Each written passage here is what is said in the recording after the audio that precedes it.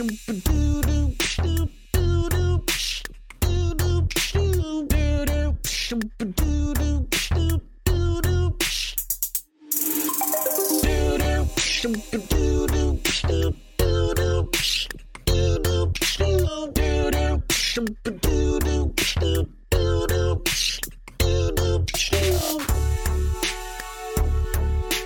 everybody, welcome to episode 80. Is it 89 or 90? It's actually episode 90 of Tactical Crouch. I'm Kick Tripod, joined of course by Yiska and Volamel. Preview show. I love preview shows. They're fun. Hell yeah. We've got a ton of Overwatch to talk about and I don't know, just a lot to do. It's been an eventful week. We're not going to do too much housekeeping, except for three things. Number one, if you are into Valorant at all and want to follow us over there, Friday at noon Pacific time, twitch.tv/kicktripod, we're going to be recording episode 1 of Spike Drop. Do come hang out with us. And if you have any questions, tweet us at Spike Drop on Twitter or just tweet any one of us individually, and we'll try to kind of keep it open to that. And especially in the beginning as everybody's kind of figuring things out. Also, if you like the show, go to patreon.com/tacticalcrouch. We're going to be doing a game night here soon. We haven't discussed it, so we'll know next Monday when the game night's going to be. Should be a ton of fun, and we'll try to give you more time. I think the one thing that we've done a really poor job of is letting people know ahead of time when we're doing the game night. It'll be like on Wednesday, and the game night's on Friday. So we're not going to do that to you this month. This I promise. So, yep. And follow us on Twitter at tactical_crouch. And, oh yeah, this is actually really important. We've moved the live show times to noon Pacific time, Monday, Wednesday for Overwatch and Friday for Valorant. So make sure to come tune in there, twitch.tv/kicktripod. Again, that's it. Let's go into the news. Big thank you to Battle Crab, Pin, Lolshin, Charlie L, Audio Compass, Pork Chop, Sammy, Kasha67, Coochie Kopi, Salsa Boy 91, and Shara. Appreciate you all. Our patron producers are awesome. Really appreciate your support of the show. It's really nice when you have support from your fans, and then you have a nice little tier 2 setup there. Our patron producers are like our tier 2, but not tier 2 Overwatch. The Toronto Defiant have dropped their academy team, Montreal Rebellion. That was not the best segue, by the way. I'm sorry. I was a little scared. I'm like, I don't know. Sorry. I don't know. I was saying all of that for the segue. I gotcha. Everything I said was a segue. It's like tier 2 in the way that we love it. We love and appreciate tier 2, and we support them, and they support us, and we have a strong relationship. They're not tier 2 in the way that it is on fire and all the teams are leaving. So definitely we support our tier 2. Tier 2 tactical crouchers Game are night. Highest caliber of people, as we know. Higher than us, actually. We might be tier 100% 2. We might easily be tier 2 in our own community. Oh, tier 3. I mean, I might be open division. You might be, yeah. I'm pretty sure I'm open division. You might be. Some of the things I've said, I might be, monthly melee, weeklies type person. Just grinding out those weeklies. I might just be a ladder hero stuck in plat that thinks I'm a GM player. You know what I'm saying? I'm that guy. The diamond guy who should be GM. If it I'm the guy who insta-locks Tracer. If it wasn't for his teammates, right? Yes. If it wasn't for my teammates in this god-awful meta. Joe is pugs. I might be collegiate. Yeah, that's a great point. Oh, man. Anyways, Montreal Rebellion have been dropped by the Toronto Defiant. We don't have a ton of info on it other than COVID-19 has made it even more unsustainable, unfortunately. Yeah. Which sucks on the timing of it all. Like it sucks regardless, but like the timing of it is not like these guys can like turn around and go outside and start applying for jobs. Yeah, it's also like just like if you look at how those events transpired, they were signed pretty recently, right? Yeah. And then it was reported, for instance, that Overactive Media, so the parent company of Toronto Defiant, had to let go of, I believe, 13 people. Don't hold me to that. So that's a Rona cut, right? Like we can safely say they planned for an academy team, then this had, and then that's just. I feel a little bit bad, especially for Numlocked, who I interviewed not that long ago. Who a player who I firmly believe is still has shown Overwatch League level play last season. Very resilient, and honestly could be a starter on quite some teams, I think. Yeah, I'd say so.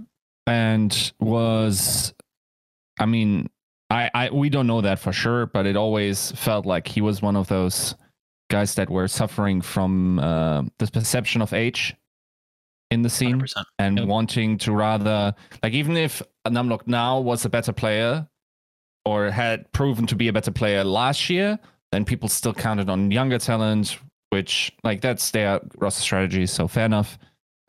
Just felt sad because in his career, he's never deserved it more. I think he was never a better player than he was with Hurricane, with Envy, and I think he could have delivered solidly for an Overwatch League team, especially the Toronto Defiance of the world. That was also my hope that there maybe I think a lot of people were planning on that. Yeah. Yeah, two-way contract situation eventually developing, where whenever Beast has a problem, young player, a lot of volatility, you maybe want a second main tank to grind a specific hero.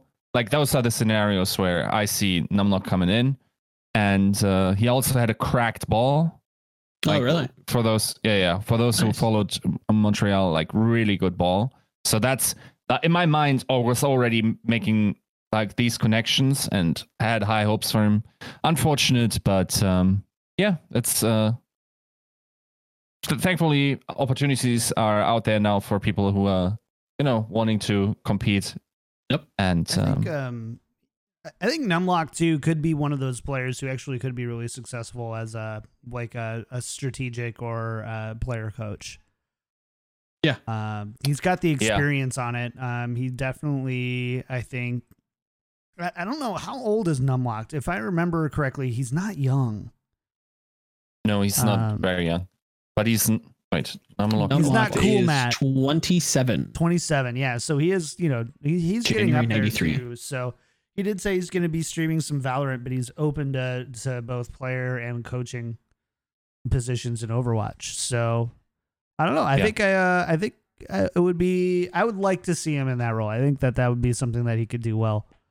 Not that I don't want to see him as a player, but man, I think once you're 27, you have to really kind of start thinking okay, what's my next step in esports, and hoping that they stay in esports, right? Yeah. And for those who did ask, so there was a couple of people who asked, what about Mangachu and Roki, who are both two-way players? They joined the Defiant full time, so they're going to be on the Defiant roster now. They're not part of what was let go. Yeah, you can't let go of Roki. God, that'd be a death now. That's when things are going belly up. Because if Roki goes, we got things to worry about. Too precious. No, of course it's hard for him then to work on that team, even though they have Karif, of course. Yeah. Um, I'm not sure what the situation with living accommodations is, because that's a big question at the moment, right? That's a good point. But by the way, I know nothing of this, but for instance, let's say one of these academy teams had a team house, and then their two-way players don't have a team house anymore because this can't be rented anymore. How do you move them at the moment? Yeah, that's an interesting question. Also, of course, applies to. Wait, did Atlanta have two-way players? They have at some point, season? Gator was, not this season, Gator but Gator was. last season, yeah. But Kodak, this season, I think, was for a little bit. I think they might have also let go of this team before it even became a problem with Corona. But yeah, these are just considerations that you didn't think you have to do, and now you do. And fair enough. That's how the cookie crumbles. And I mean, also other other interesting players on that team. But we'll see how this develops. There's still Overwatch being played, and we'll see. Yeah, I don't know. We're watching tier 2 closely right now, right? I mean, it's no secret that tier 2 needs a lot of love. We've lost a lot of great players and coaches this past week, and that hurts our hearts, I think, a little bit, right? We're bummed about it, but you know, we'll see what happens. Hopefully things turn around. You know, coronavirus, we have to kind of remember this is just kind of a moment in time. And there is a future where all of this hopefully goes back to, by normal, we mean, you know, people can start going to work again. People can start going to sporting events again. There's a world where that happens. And from there, we'll kind of see what tier 2 Overwatch has in store. Other than that, though, I don't think really anything in the news, guys, right? No, not really. Not that I saw. No, I don't think so. Been pretty quiet, which is not a bad thing, not a horrible thing. It isn't, yeah. So let's just talk. Games to look forward to. Let's talk about this coming week then. Let's preview week 10. Can you believe it? We're in week 10. Yeah. With no, it feels like we should be deeper in the season, but part of me also feels like this is week 20, and other parts it's like this is week 5. Yeah. Yeah. Yeah. We actually only had like 6 weeks of active play, right? Yeah, they missed 2 weeks and then just continued counting. So technically, I think this is like week. Yeah. Wait, how many games does the most one 7, right? Is I believe 7, 6-1 Philadelphia Fusion. No, 8. Yeah. Sorry, Washington Justice, Houston Outlaws have both played 8. Oh, yeah, 8. And out then of 28. On the Pacific side, no one's played more than. Everybody has played 4 or less, except for the Valiant, who have played 6. Yeah, nothing is decided yet. It's still very early in the season, even though it doesn't feel like that, right? But I will say, I do hope they rework and retool like the mid-season tournament for next season, because I think people were like really excited and jazzed about that. I honestly wish we would just have mid-season tournaments 4 times a season. So stages, so do stages, but like more of a tournament format for the stages 100%. rather than like 3 teams play for 2 matches.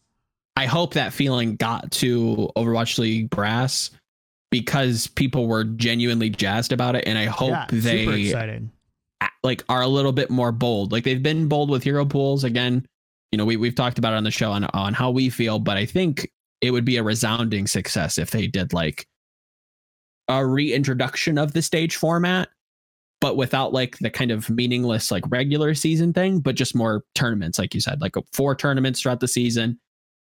Weigh them somehow. It doesn't have to be prize money in particular, but I think people would really, really enjoy that. Double elimination, 6-man. I think one of the big criticisms of the mid-season tournament, as it stood at the beginning of the season in 2020, was that it was only 4 teams, I believe. It was 2 of the highest performing, and then the Atlantic and Pacific division leaders, which it feels a little shallow, but 6-man double elimination 4 times a year, and then we lead into a grand finals. I think a lot of my gripes would go away, personally. Yeah, we'll just have to see. I think it's really difficult to find, you know, and there's this constant balance going on of figuring out what works in traditional sports, what works in esports, and what works in both, right? That's, I mean, really, that's what the first 3 years of Overwatch League have been about. A lot of times, as far as the format is concerned, is like what works, what doesn't. I think we'll just have to see, I guess. I don't know. We'll watch it. We'll see. It'll be an interesting year, 2021. We're already kind of checking out in 2020. Right? Like, this was supposed to be the I don't know. It was supposed to be an exciting year, and it's an exciting year for the wrong reasons. It's still like fun Overwatch. I've had some of the most fun watching Overwatch I've had, I think, in a long time. But the fan in me agrees with you. Like it has been different. Dude, I'm when definitely when less. I've got Torbjorn splooging all over points, I am happy. Okay, I Player should comps qualify must that. be hilarious. Jesus. They Oh yeah, must be. they're They like must that. be The audio must absolutely be ridiculous. unusable. Yeah. That's why we don't There's get. no comms check. That's now the in real top reason metas, why we guys. don't get any more comms chat. Yes. And it's No just way. filled with Yeah. nonsense, just absolute debauchery. Can we go there? Can I tell an anecdote of a team that I know? Can we go there for like? Can we just like Yes. not care in this Should I- episode about the filter? Do you want me Okay. to? So one team said like their comms are basically like in the Torb meta is just like push. Oh, we can't push. There's too much nut on the ground. Oh, I can't tell my nut from the other nut. This is comm swapping. So you stole. My God. You yoinked all of that humor from Yes. an Overwatch League. Jesus. Yes. Plagiarism, team? like Can you tell us? I'm not saying No. every team. Atlantic or every Pacific? Most teams. Team. I cannot believe you put me in that situation to say it because there's no clear answer. So it's a Texan team. All right. I mean, yeah. Yeah. You just cannot answer. I mean, everyone does that. To be fair, there's not like one team that's like, what is it Yeah. even called? Molten Core? Is it still called Molten Core? Is that the ability? Yeah. I don't even know what it's think called anymore. So let me look. I'll I look. don't know. Sounds hot though. Chat says yes. So if it's called Molten Core, it's like, I'm Molten Coring everywhere. I can't control my Molten Core. E is Overload. Oh, that's his E is his overload. I thought they moved Molten Got Core it. to E and then changed the salt. My apologies. Got it. So E is Overload. Molten Core is his alt. And yeah, Molten Core. I can't tell his Molten Core from. It's just not easy to say. Yeah. It's just not. Also, you wouldn't believe how many phallic objects in Overwatch map positions are called dildo by every Yep. team. It's nuts. Like it's just these comms comms check guys are just like cutting around the 5 seconds when nobody says a swear word and hope that there's something funny in there. Otherwise, comms are completely unusable. Like And that's why we don't get match chat. That's why. Yep. yes. It's all pre and post. And that's why nobody else blinked an eye when they saw the word sex in match chat. So, yeah, fair enough. All right, let's talk about the meta a little bit. We do have hero bans coming up this week, like we do every week. And it is Sombra, Reaper, Diva, and Ana. Big ones. Big ones. We lost the main last week. Joe, you're the eternal meta reader of all time. Given these bans here, these new hero pools, what do you see in your crystal ball? What are you running in the Volamel Velociraptors? Oh no. I think it's probably a lot of double shield in some way. Mhm. Whether that be Sigma Orisa or Ryan Orisa, or maybe even some Ryan Sigma. I think that is going to be the core that's played around with. That could mean Tracer. It seems like Tracer Brigitte are still in. Again, if I'm understanding, bans correctly, I believe Tracer is back with her partner in crime with Brigitte, so that's a very strong duo. I think you're going to see a lot of teams refer back to older archetypes, especially with ones that have recently been played, because you're still keeping that practice time somewhat intact, even though like some nuances gone, but for the most part, you're still getting some sort of practice on those heroes, and you're still a little bit more fresh. So I could see Ryan Sigma, Tracer Brig type of compositions, and then fill in the blank depending on the map, stuff like that. I think those 4 heroes are kind of a core. Yiska, I know that you are a little bit more plugged in I didn't actually get to ask people this time around. It was interesting to see just how different it still is in these different scenes, and so like I think the idea that we're going to that's the interesting thing is, okay, let's think back. There definitely have been bands where the original meta that was working pre-hero pools or we being played was playable, but wasn't then played. Right. Because we banned counters towards comps that then beat, ice skates or whatever you want to call it. Like, okay, sure. May McCree. I think banning Sombra is always interesting with ball iterations. I don't think that will be a widespread thing. I definitely think that opens Chengdu doors, though. It certainly could. Now, what do you dive with that? Do you just go Winston, or do you go the ball, Zarya, Doom stuff that Shock was?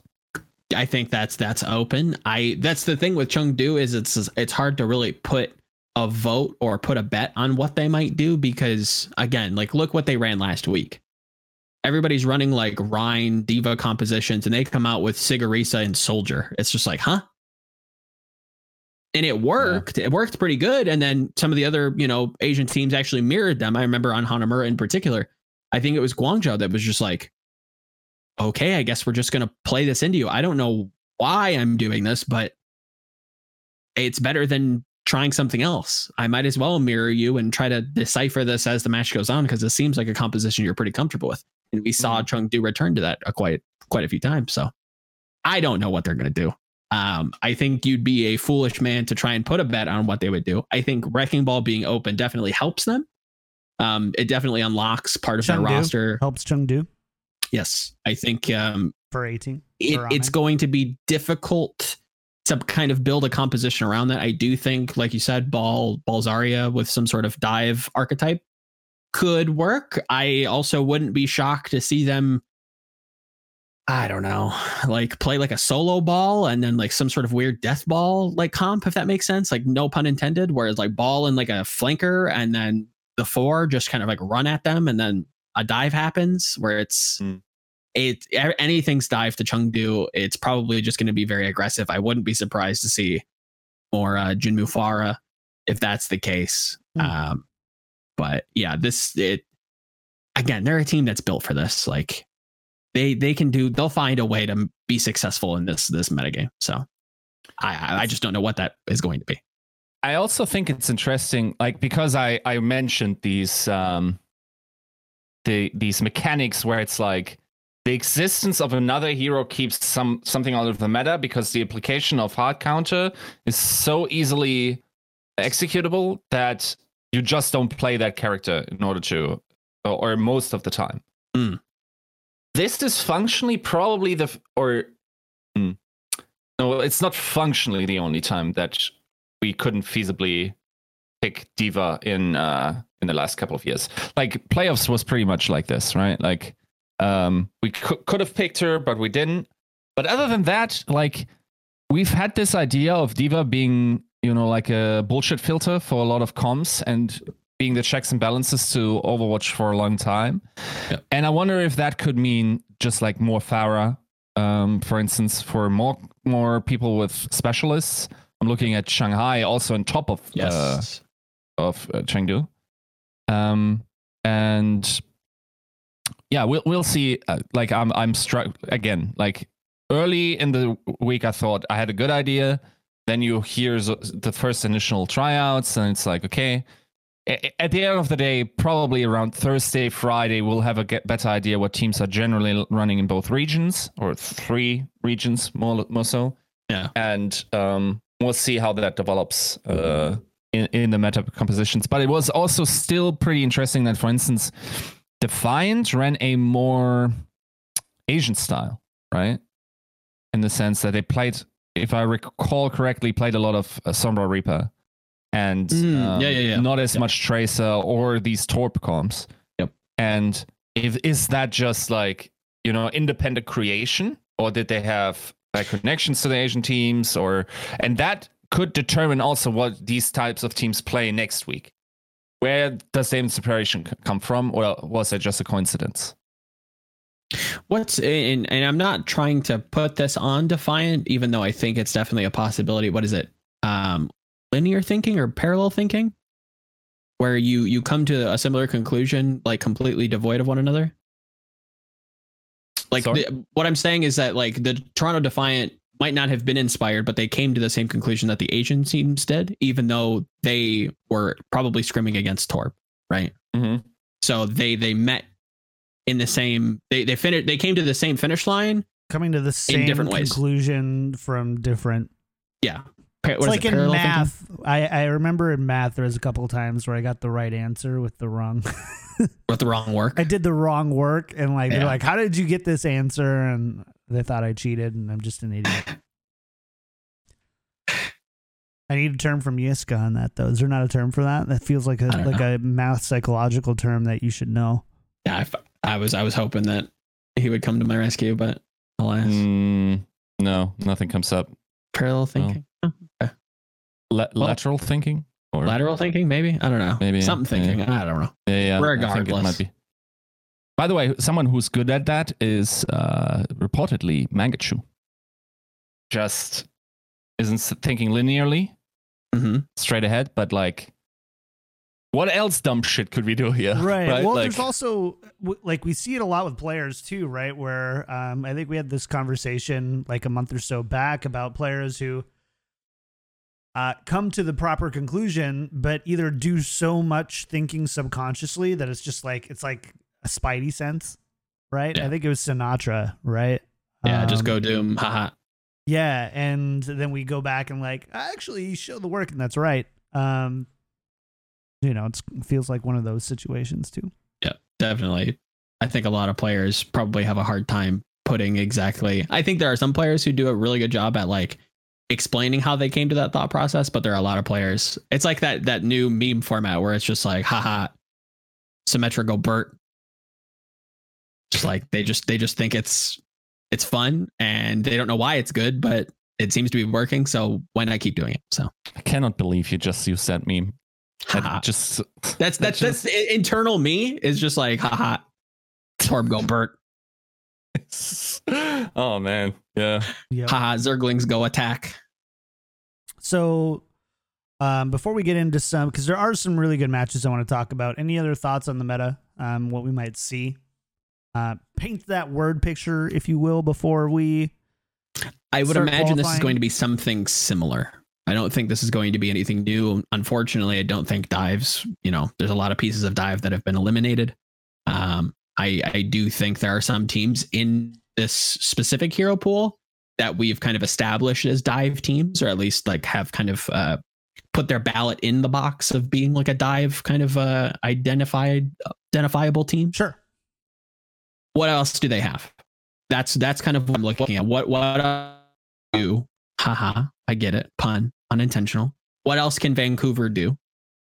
What else is Defiant necessarily going to be good at? Because again, one of the criticisms even before hero pools was their kind of like Reaper teleport in aggression seemed very telegraphed and seemed very forced. So when we've seen them succeed, it's been more on those dive heroes. What else are they going to find success with if able to, right? I think that's a big narrative point throughout this week. Again, Dallas in the same way. Yes, last week they didn't really play dive, but I think it'll be another fun example of how flexible Decay can be, because he's probably going to find a hero and just continue showing you why he is worth all of the money in the world. Those are just kind of like narrative points that hopefully people will enjoy keeping track of. Nice. Yeah. It's weird. Like I feel like I have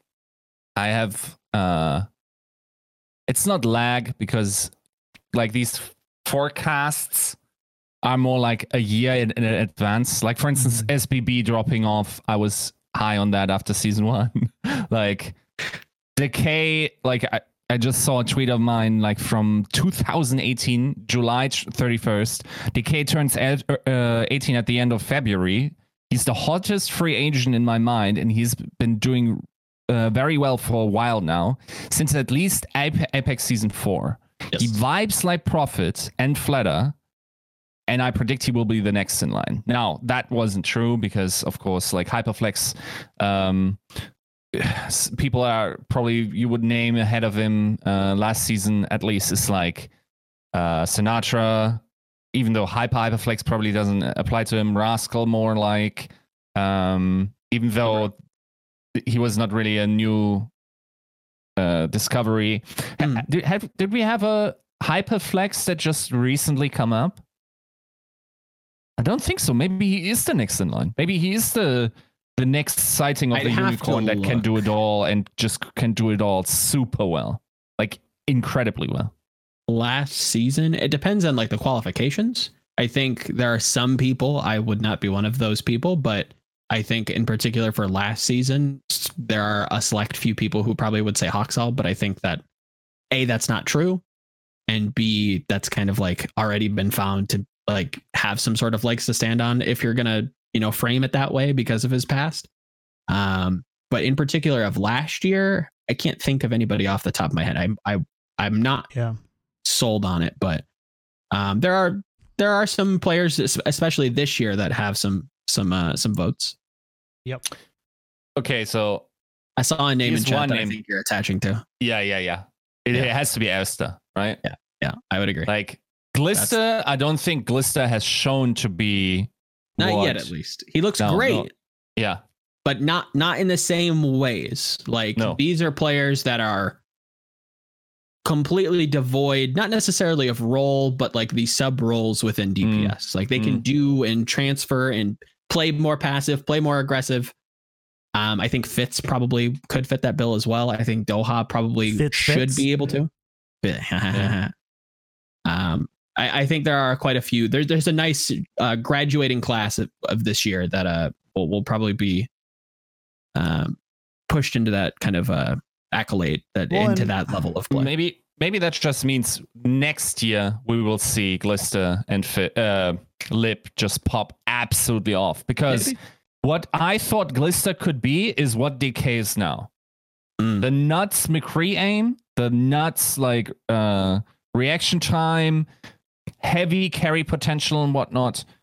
That is theoretically Glista, but of course, like getting accustomed to a new, like not everyone hits like a meteor, right? Like immediately in Overwatch League, even though quite a few did. Like they're not bad, they're just not these transcendental talent we know they could be. 100%. I mean, there's Overwatch players that never really hit, but then like it was the right circumstance for them to kind of become what they were, right? NA in particular, like had a really good kind of upbringing through Apex Challengers and was always good, whereas other people in that same category looked good against their peers, but didn't really pop until they got on that stage and was like, oh, okay, we get it now. Corey, another one of those people that did well for himself in contenders, but I don't think you could compare some of his contenders performances to what he's been doing on the Overwatch League stage, right? Like there are some people like this is saying that are going to hit immediately and just pop off. And then there's Lip. Lip played for Blossom, some like mid pack like contenders team. Yeah. And now he's being touted as one of the rookie, candidates for Rookie of the Year. It also goes to show, I think something that's really unique to Overwatch is that there's the ability for one player to be outstanding and to be overshadowed by, I don't want to say mediocre or bad players, but players who are not as outstanding as them can really hide talent. And like that I think speaks to the quality of coaching, the quality of scouting.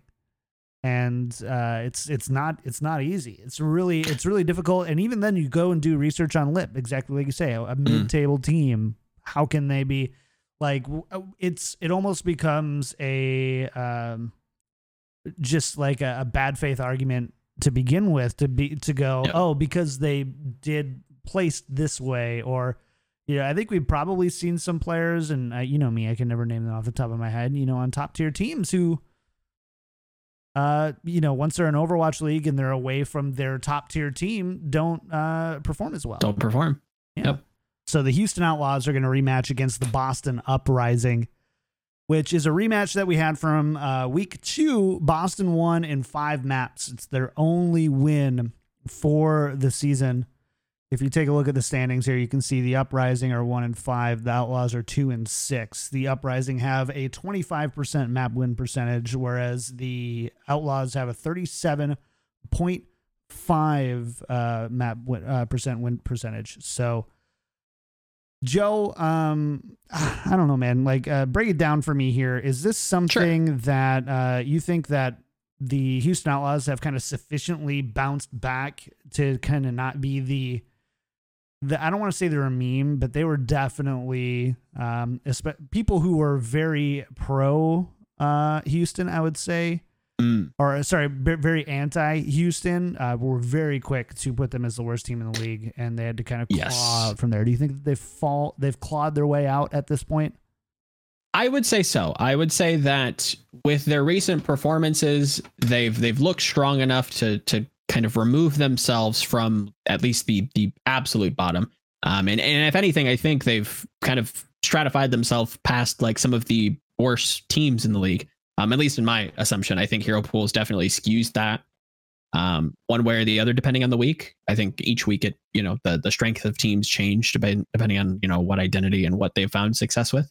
So obviously in any week that Dive looks to be a potential candidate for being played, I think Houston definitely shoots up in the rankings. But in terms of an average of what I can like conceivably kind of run through my head, I think Houston is like they feel, right? And this is a very feeling argument. They feel like a mid-pack, maybe slightly below mid team. They can do a lot of things really, really well, and they have some glaring weaknesses. And in my summation, I think that's their front line. I think Muma would like to do anything but play Reinhardt. And that's kind of the only... would like Muma to play anything other than Reinhardt. That's the only worry that I have for that particular match. And that's even reaching. If you were to ask me, how does Boston find a victory here? It would have to be trying to abuse that particular kind of head-to-head matchup. And again, I don't like viewing the game like specifically head-to-head, but if there was a way to kind of like make him uncomfortable and kind of like force errors out of him, maybe that's a way that they could find a kind of a path to victory. But even then, like all signs point Houston here, I think they have stratified themselves, at least outside of the bottom 5 teams. And I think they're doing well for themselves. They're trending upwards. Obviously, Hero Pools is definitely thrown a monkey wrench into a lot of people's plans, but I think they're a well-built team for the most part, and we're always going to kind of ramp up and as the season progresses, and I think you're seeing that. Joe, I'm going to hold you to this though, and I'm going to say, who are your bottom 5 teams then? So you have Boston. Okay, 20 Boston. Not high on the Justice. Mayhem. Yeah, I would say Defiant. Toronto probably next for me. And again, not in any particular order. I think they could probably interchange throughout the weeks, but maybe not Boston though. Boston, Justice, Defiant, Mayhem probably is as a close 4 and 5. It's tough, dude. Because I but agree. it's getting there, right? Like it's debatable if Houston's part of them, right? I don't think so. They might be like a 15, 16 team right now. Maybe. It's tough because I really don't know where to put Chengdu. And that hurts my little heart, even like thinking of that. Yeah. But I'm like, if you put Chengdu in Atlantic, said he was wrong, right? I mean, that less of a problem, but I don't know. I don't know what happens if you move some of those Chinese teams over, and how do they play? That's what makes this difficult. It could be. I'd put Uprising there for sure. I think I do put Justice there for sure. Maybe even London. I think I put Defiant there. I know people aren't going to like that, but I do put Defiant there. I do. Yeah, Defiant for sure. I think there's like only London so and much Houston you can do to argue that a 3-2 team is worse than a 2-6 team.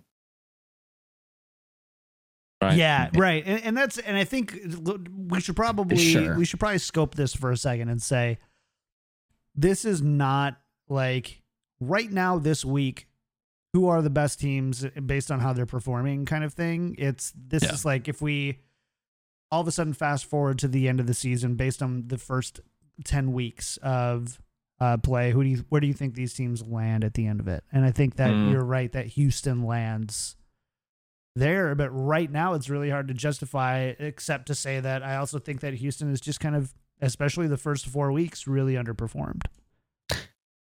Yeah, I would agree with that. I think I would separate a lot of the early games in the season pre-hero pools. Sure. I think the game is completely changed. I think we should start tallying wins and losses based on when hero pools hit, and I think that definitely skews Houston in a much more positive light, whereas they started the season ill, and again, that a lot of teams could have that argument, and a lot of them, could write off some losses with that as well. But I think maybe they weren't prepared for that in particular. It's hard to exactly tell, but I think it would be fair to argue for the league entirely to start counting at hero pools inception and then go from there. And I think the debate is a little bit closer, and I think people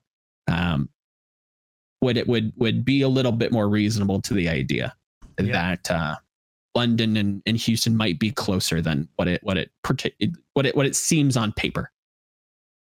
Yep.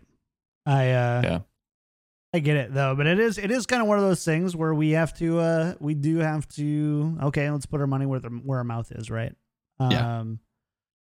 It's no worries, Eric. Thank you.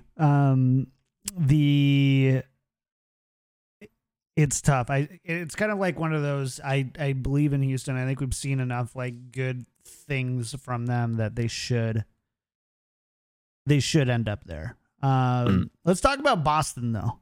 Yiska, do you have any hope for Boston? I think at this point, like assuming that they probably can't make any like signings. They just lost Mufin.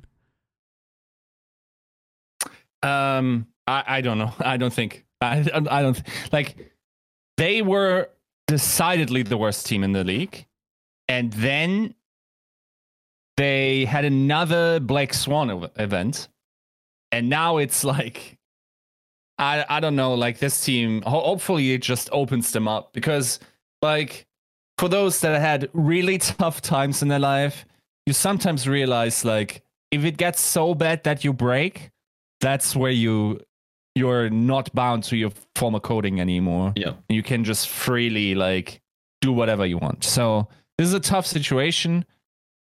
I would even prefer them to Chengdu it up fully.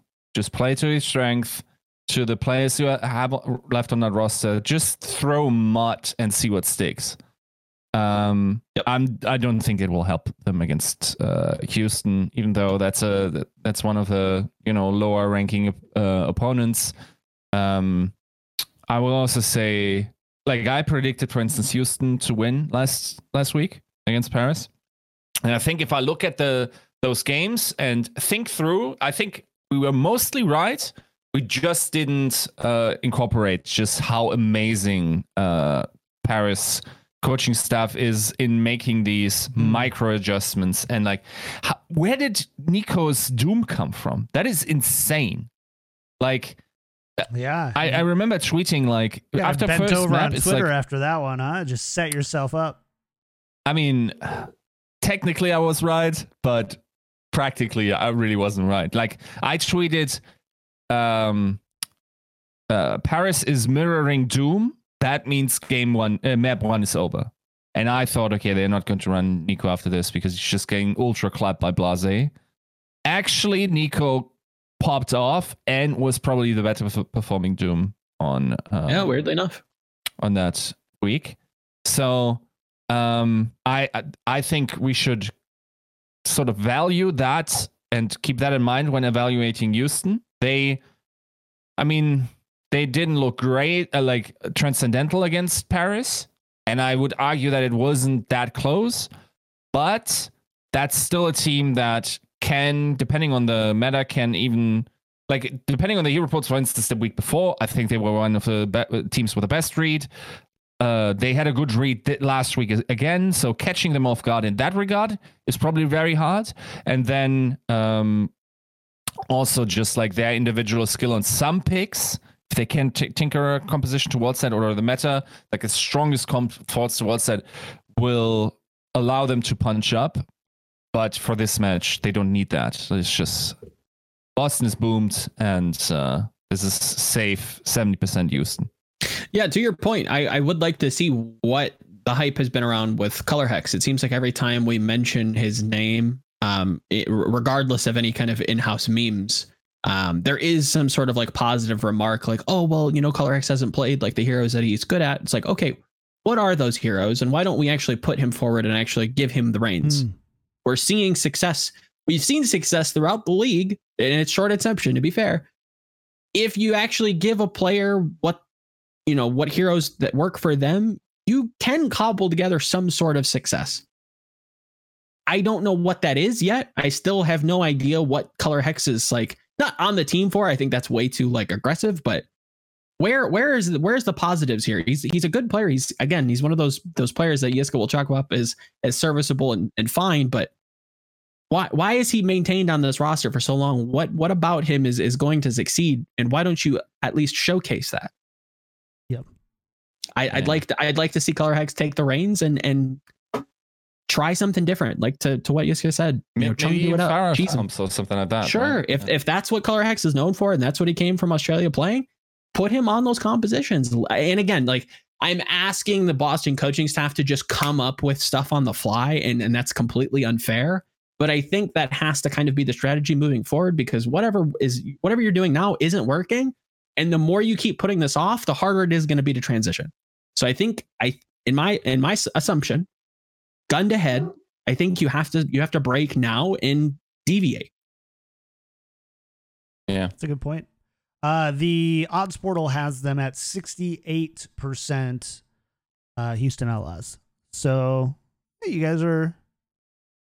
you agree with the odds this time for once. Yeah. I think there'll be a few games that I can already foresee that we won't necessarily agree on.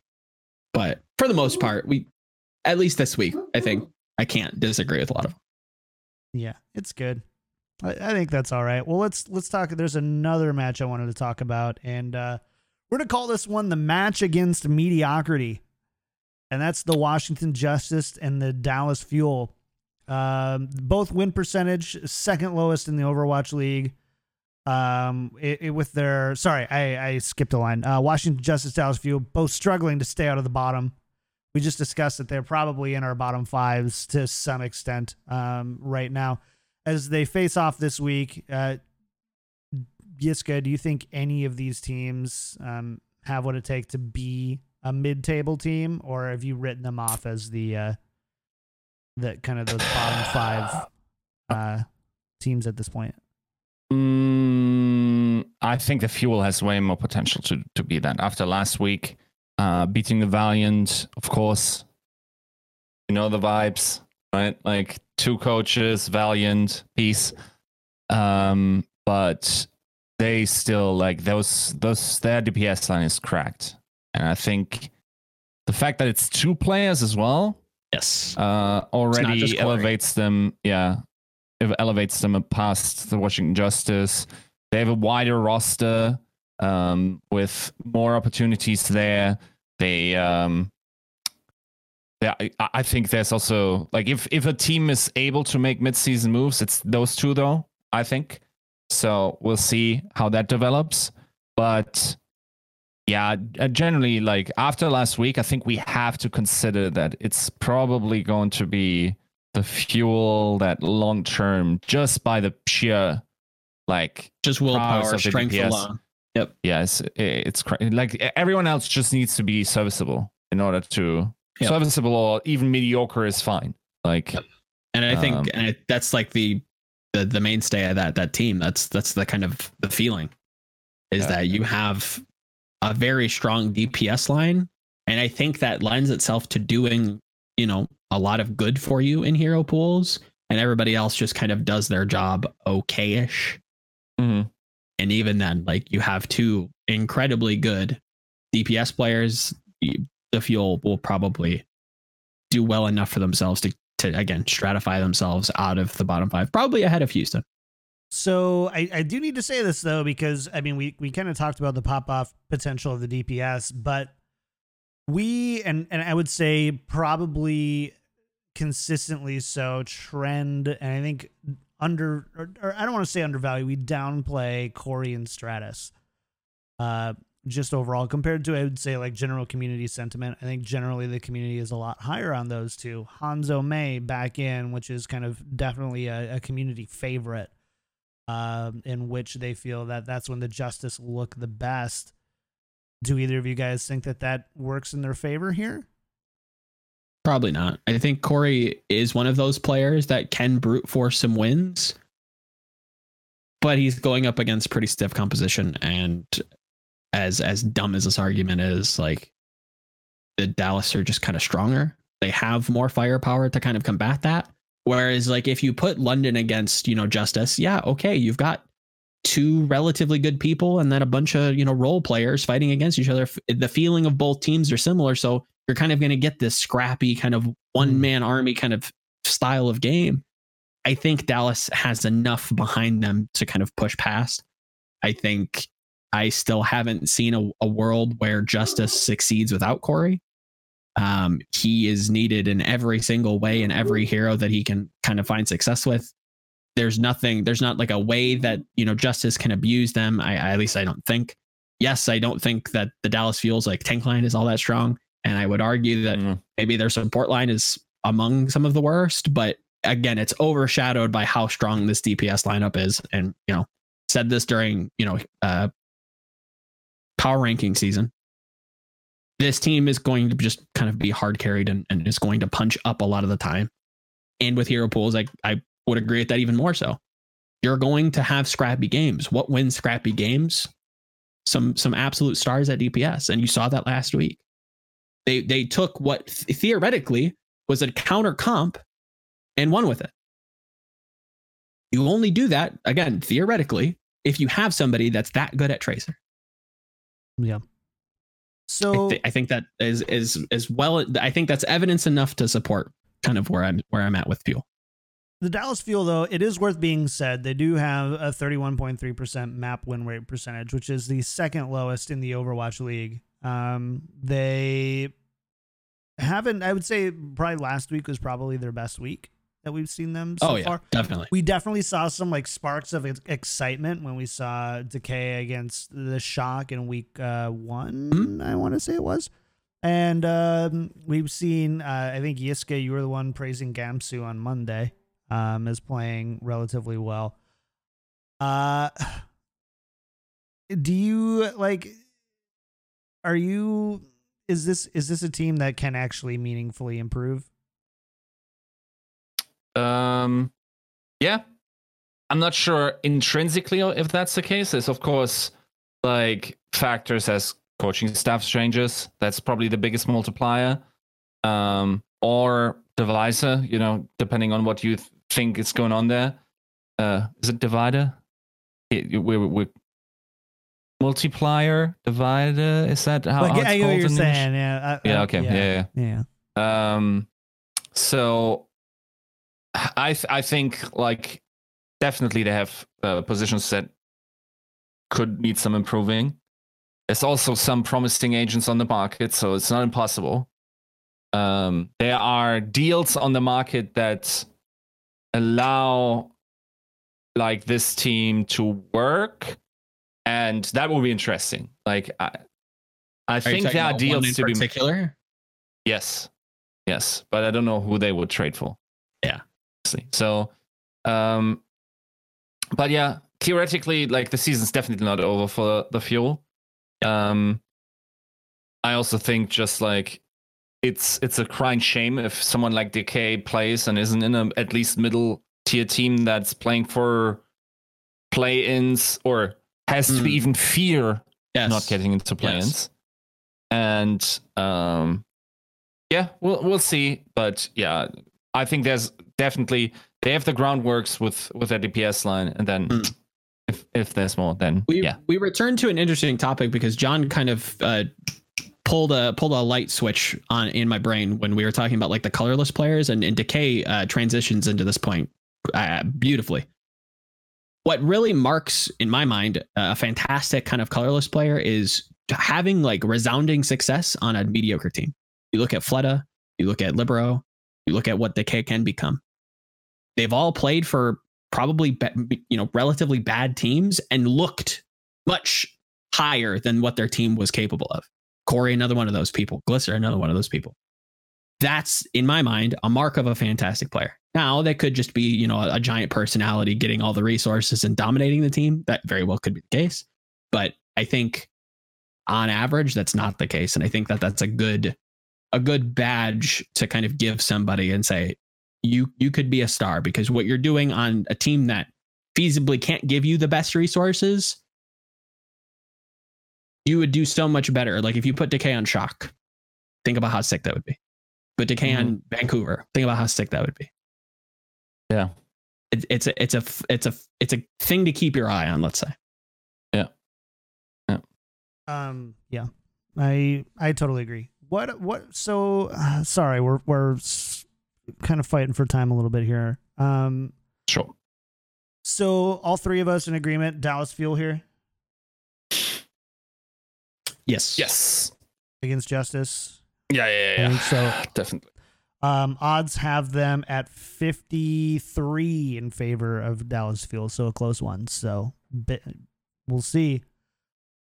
Joe, man, you're gonna love this. We're checking in on China a little bit. Oh yeah. Chinese team relatively close in rankings, especially if you put Shanghai in their own tier. We've seen these teams now for a few weeks. How do you feel the Chinese teams are stacking up against each other? Like if you could give me like a ranking, like 1 through 4, probably Shanghai number 1. It's so I would hard. say. But yeah, Guangzhou. It seems like a weird, like at least two-way tie, right? I think the Spark and the Charge at least tied, and arguably, I think there's a giant argument to give Chengdu like a weird edge in, like they're kind of like at the table. Being held at out of gunpoint. Being held at gunpoint. I would say I would put it as a three-way tie, but I also would agree with somebody saying that's not the case. China analyst brain goes. I would give them a three-way tie. I think they all kind of trade games, and that's what we've seen so far. I think Chengdu is going to be entirely inconsistent. I think that's kind of their MO, and hero pools definitely don't play into that well. There are some weeks they're going to look transcendental, and there are some weeks they're just going to completely bottom out.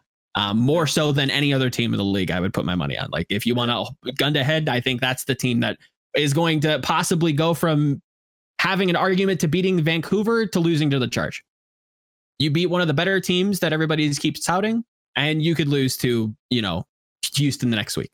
Yeah. They're all over the place. So it's tough, but I think like if you were to play 100 games, I think they would all probably be at least fairly close. TETT is what you're saying right now. Too early to tell. Yeah, in a way, Sure. but I don't know that I'll ever know. That's the thing. I'm going to need you to at some point. And I just want to I want to walk this back for a second. I want the listeners to understand the question that was asked. I said, Shanghai is probably on a tier of their own. Sure. Rank for me 1 through 4. It's 1 Shanghai. And then I 2, literally 2, 2. just Shanghai in a tie. Yeah. It's Fair tough. enough. That might be the show title, Shanghai in a tie. I like it. They're all trading games. They feel at least relatively different. At least Hunters do, whereas Spark and Charge feel kind of samey. I like Nero. I think Godsby's definitely having a higher performance, but there's nothing to really differentiate at least yet. And I don't know that 28 games is going to be enough either. I'd like to see them play outside of that. Get him. We're waking up. Get him. Dragon. We're waking up. Dragon King. Sorry, Joe. Jeez. Just had to go for the 3-way tie, huh? Yeah, unfortunately. I'd like to say otherwise, but I know. That's the thing. I have mad respect because I would know you wouldn't put it in a 3-way tie if you didn't feel like it was actually a 3-way tie. Yeah, it's just what I feel. Oh man. If there was anything else I could grasp onto, I would, but China's kind of dull. They're just back and forth. We're going to keep an eye on China, though. We're starting to finally see these teams play, and all of them have played. All the Chinese teams have played only 4 matches compared to a lot of the leagues 6 to 8. So it's a little bit behind here. We're still gauging them. Fine. Yeah. Let's go to the match of the week though, and that's going to be the Philadelphia Fusion versus the Atlanta Reign. Fusion come in 6-1, 0.741 map win percentage. The Atlanta Reign come in at 3-1, 0.769. The best map win rate percentage outside of the Seoul Dynasty, but they've only played 2 matches. So, and to be fair, Atlanta's only played 4.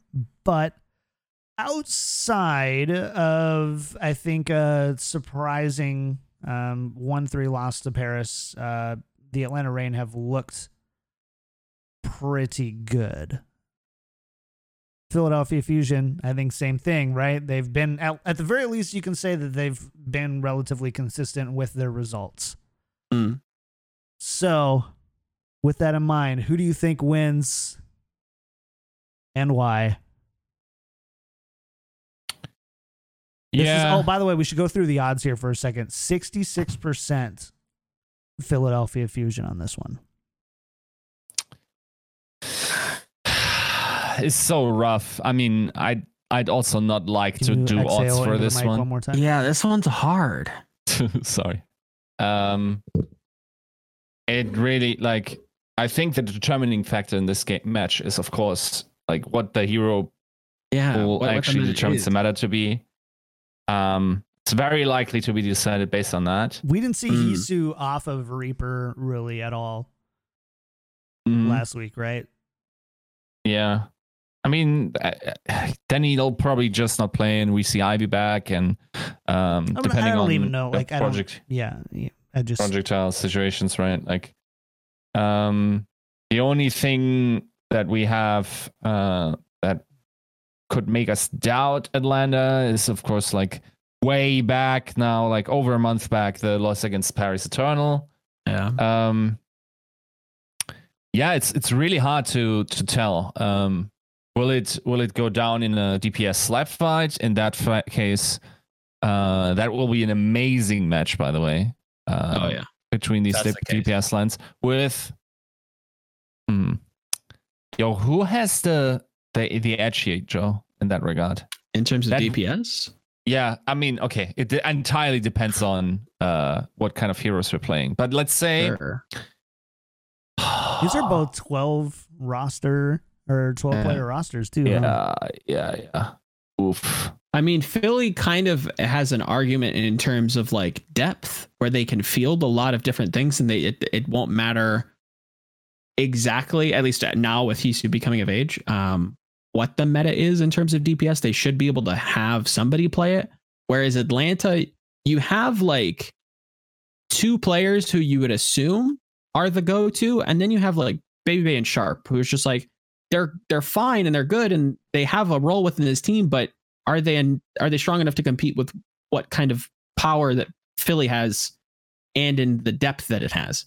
I think in the scale argument, I'd have to say Philly, but I think if you were to say field the 2 best DPS lineups from both teams, I think they're pretty even. And again, I agree that it depends on what's played. And that's why I feel like it's not about the DPS. It's about, and again, like, I'm going to beat this like it's a tie. Something. Just call it a tie. I know it's not a tie. I think Atlanta wins. Ooh. I think Atlanta has shown to be cohesive on heroes that I think are going to see a lot of play. I think the Rein Sigma, the Rein Orisa, stuff like that, they seem to be super comfortable with. I think DPS wise, they can match them well. Support, again, like the head-to-head argument is always kind of like annoying and old, but in these close matchups, I give the edge to Atlanta. Small, but I give them like a 5% edge. I like what we've seen so far in heroes that I predict to be meta staples, at least this week. I think that might put them over. Yiska, where do you land? It's so hard. I think I'll go Philly, actually. I think they figured out more what their core wants to be like on all the other positions. Mm-hmm. I think that gives them some stability. I think you want to be flexible on DPS. I have a counter. Finish with your point. I'll counter you. And it's hard. Like, it's a weird position where we see Baby Bay start so much. Yeah. And just like from his performances, you like against pretty much everyone else but Paris, you couldn't disagree. Against Paris, which was the only test really, he looked bad. So my question is, if you feel Baby Bay, how is he holding up his own against DPS players that like the caliber that we know the Fusion to be able to field? So, of course, the entire synergy between them had a lot to do with it there, and it's such a like at best it's a 45 match for any of those teams, and that doesn't mean it necessarily ends up being close, because like depending on how the meta falls, what their meta read is, who they scrim, blah blah blah, this might be a blowout. But I think the pre-odds of this happening are pretty close. Right. Go ahead. The big thing that swings me in the opposite direction is that hero pools seem to be defined on who just kind of sticks to their guns, right? And isn't forfeiting practice. We've seen Philly, especially against Paris, look a little shaky. Granted, that was weeks ago, but if we're going to bring up some of Atlanta's mistakes, I think it'd be fair to also give that to Philly and say, have you figured out how to think of hero pools? Whereas I think Atlanta has. I think I would chalk up Atlanta's loss, I believe it was to Paris, to a lot of like rookie nerves issues. I think Hawk came in, didn't look particularly great. Again, rookie on stage. You're going to get those performances. Now that we're in week 10, even though it's kind of week 8 and we're playing from home, I think a lot of those go away. And I like Atlanta more here. I really think that they've identified what they want to do. I think this hero pool in particular lends itself to them finding some sort of success. I don't think it's so funny. I don't think that the Fusion have the online gaming experience because other players were too good, so they played at LAN in Korea for so long. But jokes aside, you got to factor those in, man. You got to get the Baby Bay treatment in. I do. I personally, I go with Fusion here because when in doubt, I just choose Carpe. You just have to choose Carpe. Not a bad choice. Or you gotta choose Erster, right? Like that's also that's A and B right now. Man, I don't know if I'm ready to live in a world where I choose Erster over Carpe. Also, I don't know if I'm ready for that world yet. That might very well be the world. That world's been existent. I don't know if that's the world we live in. It probably very well could be. I'm just not ready to live in it yet. Understandable. The one thing actually, now that I look at like the full week, I think now I kind of want to go back to Atlanta for the mere reason that, of course, Philly is a double week, and it's not an easy one. Yeah, they play Paris and they play Atlanta, whereas Atlanta just plays and it's worse and because Sunday. They first play. Yes, they play Saturday. They play Paris. So it's all on the table for the Fusion, for Atlanta. And the question is, can they then pivot if it was required? They don't have to give away their cards if they think their meta is superior, right? Yep. Now it's hard to make adjustments a day before, and borderline impossible in some instances. Sort of preparation, though. Yes, that's a good point. So I do have to ask you this then: if Philadelphia Fusion win both matches this week, hypothetically, if they do, does that make them the best team in the league? Given Yes. that we haven't seen Seoul more than 2 matches, both Seoul and Vancouver, we've only seen Yes. twice. So let's just remove them from that conversation. Of the teams that have played, does that make them the number 1 team in the league? Yiska says yes. So. Or is it? I would say it's three-way kind of tie? unfair. No, I would say that it's kind of unfair to remove those 2 teams. I see the point. I would argue that it's on the strength of the wins. And yes, Philly, if they do have a 2-0 weekend, these are strong teams, but do they look strong? That's what I'm looking at. That's how I'm judging these teams. I looked at Seoul and I said, those were dominant victories. They looked way ahead of everybody else in terms of the meta last, or when last they played. I Sure. can't even remember when last they played. They looked very strong. If Philly can show that performance, then I would love to give them that nod, and they have a very, respectable argument to be made as the top team.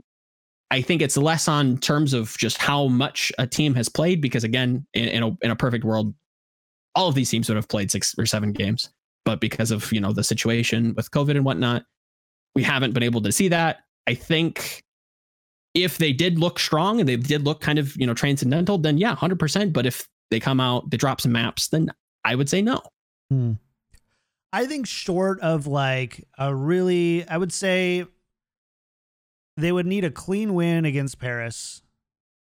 Not like they don't have to 3-0 them, but just clean.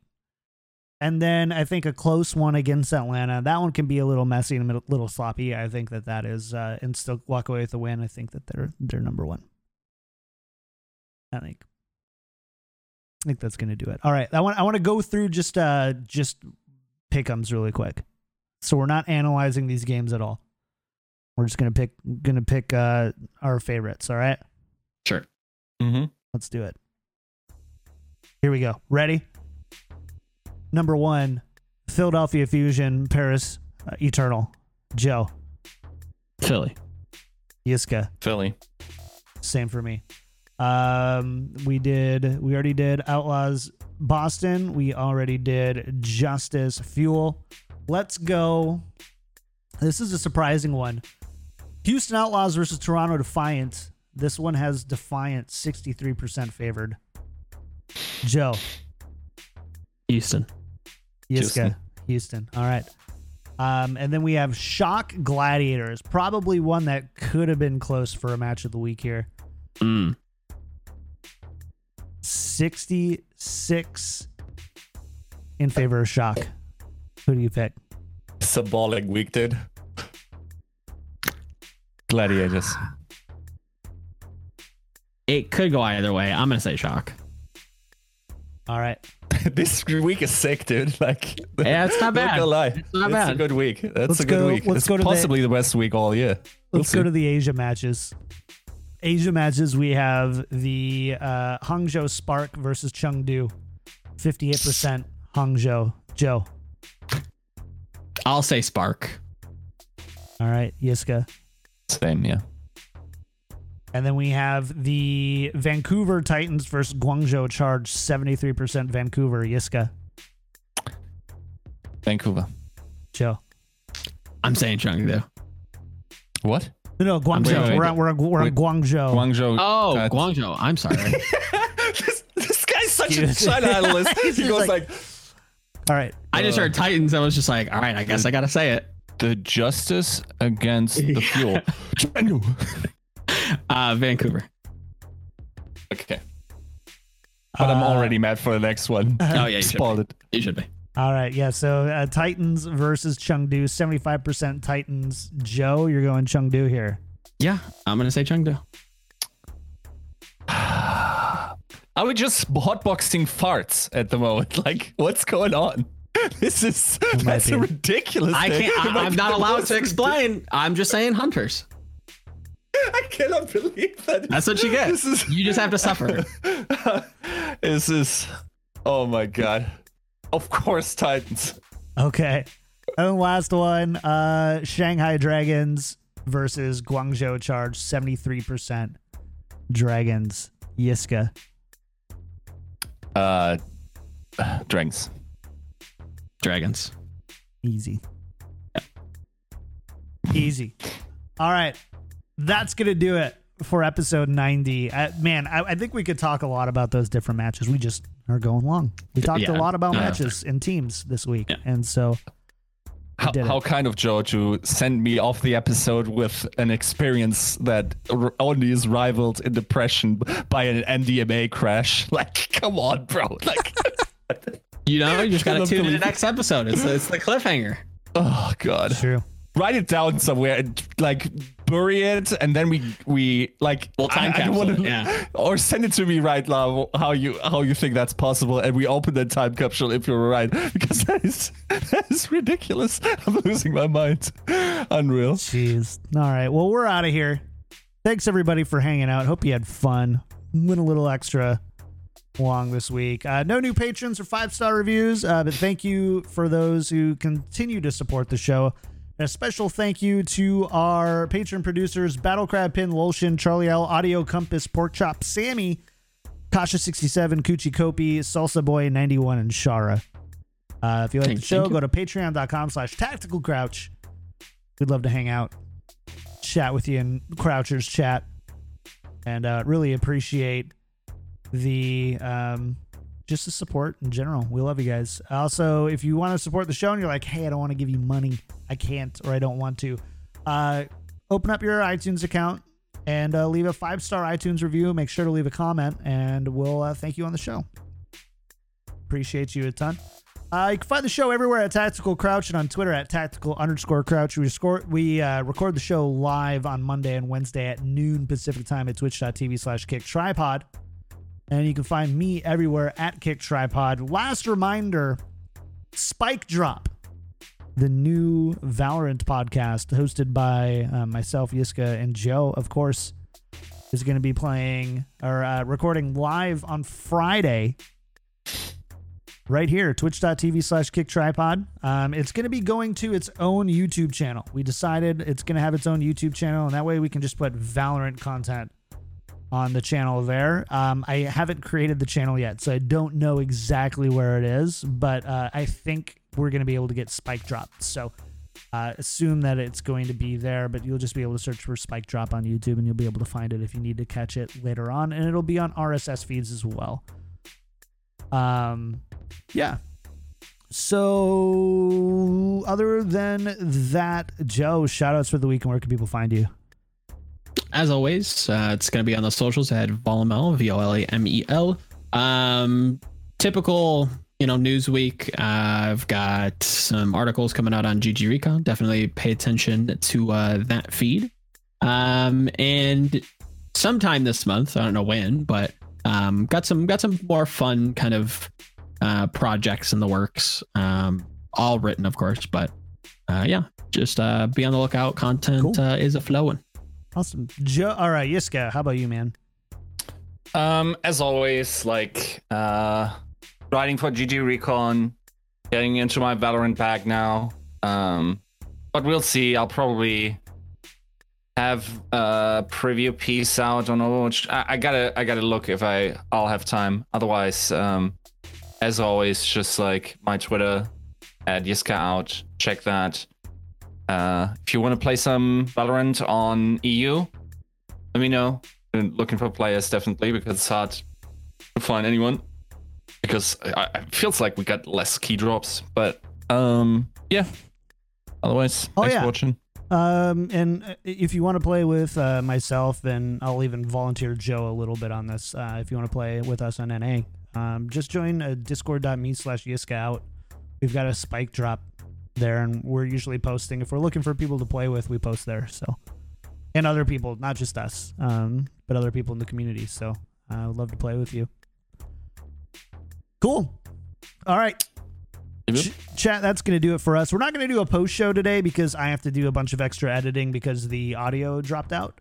My whole computer crashed. So we're not going to do a post show today, but we'll see you on Monday for another episode. Thank you guys. See you next time. Bye.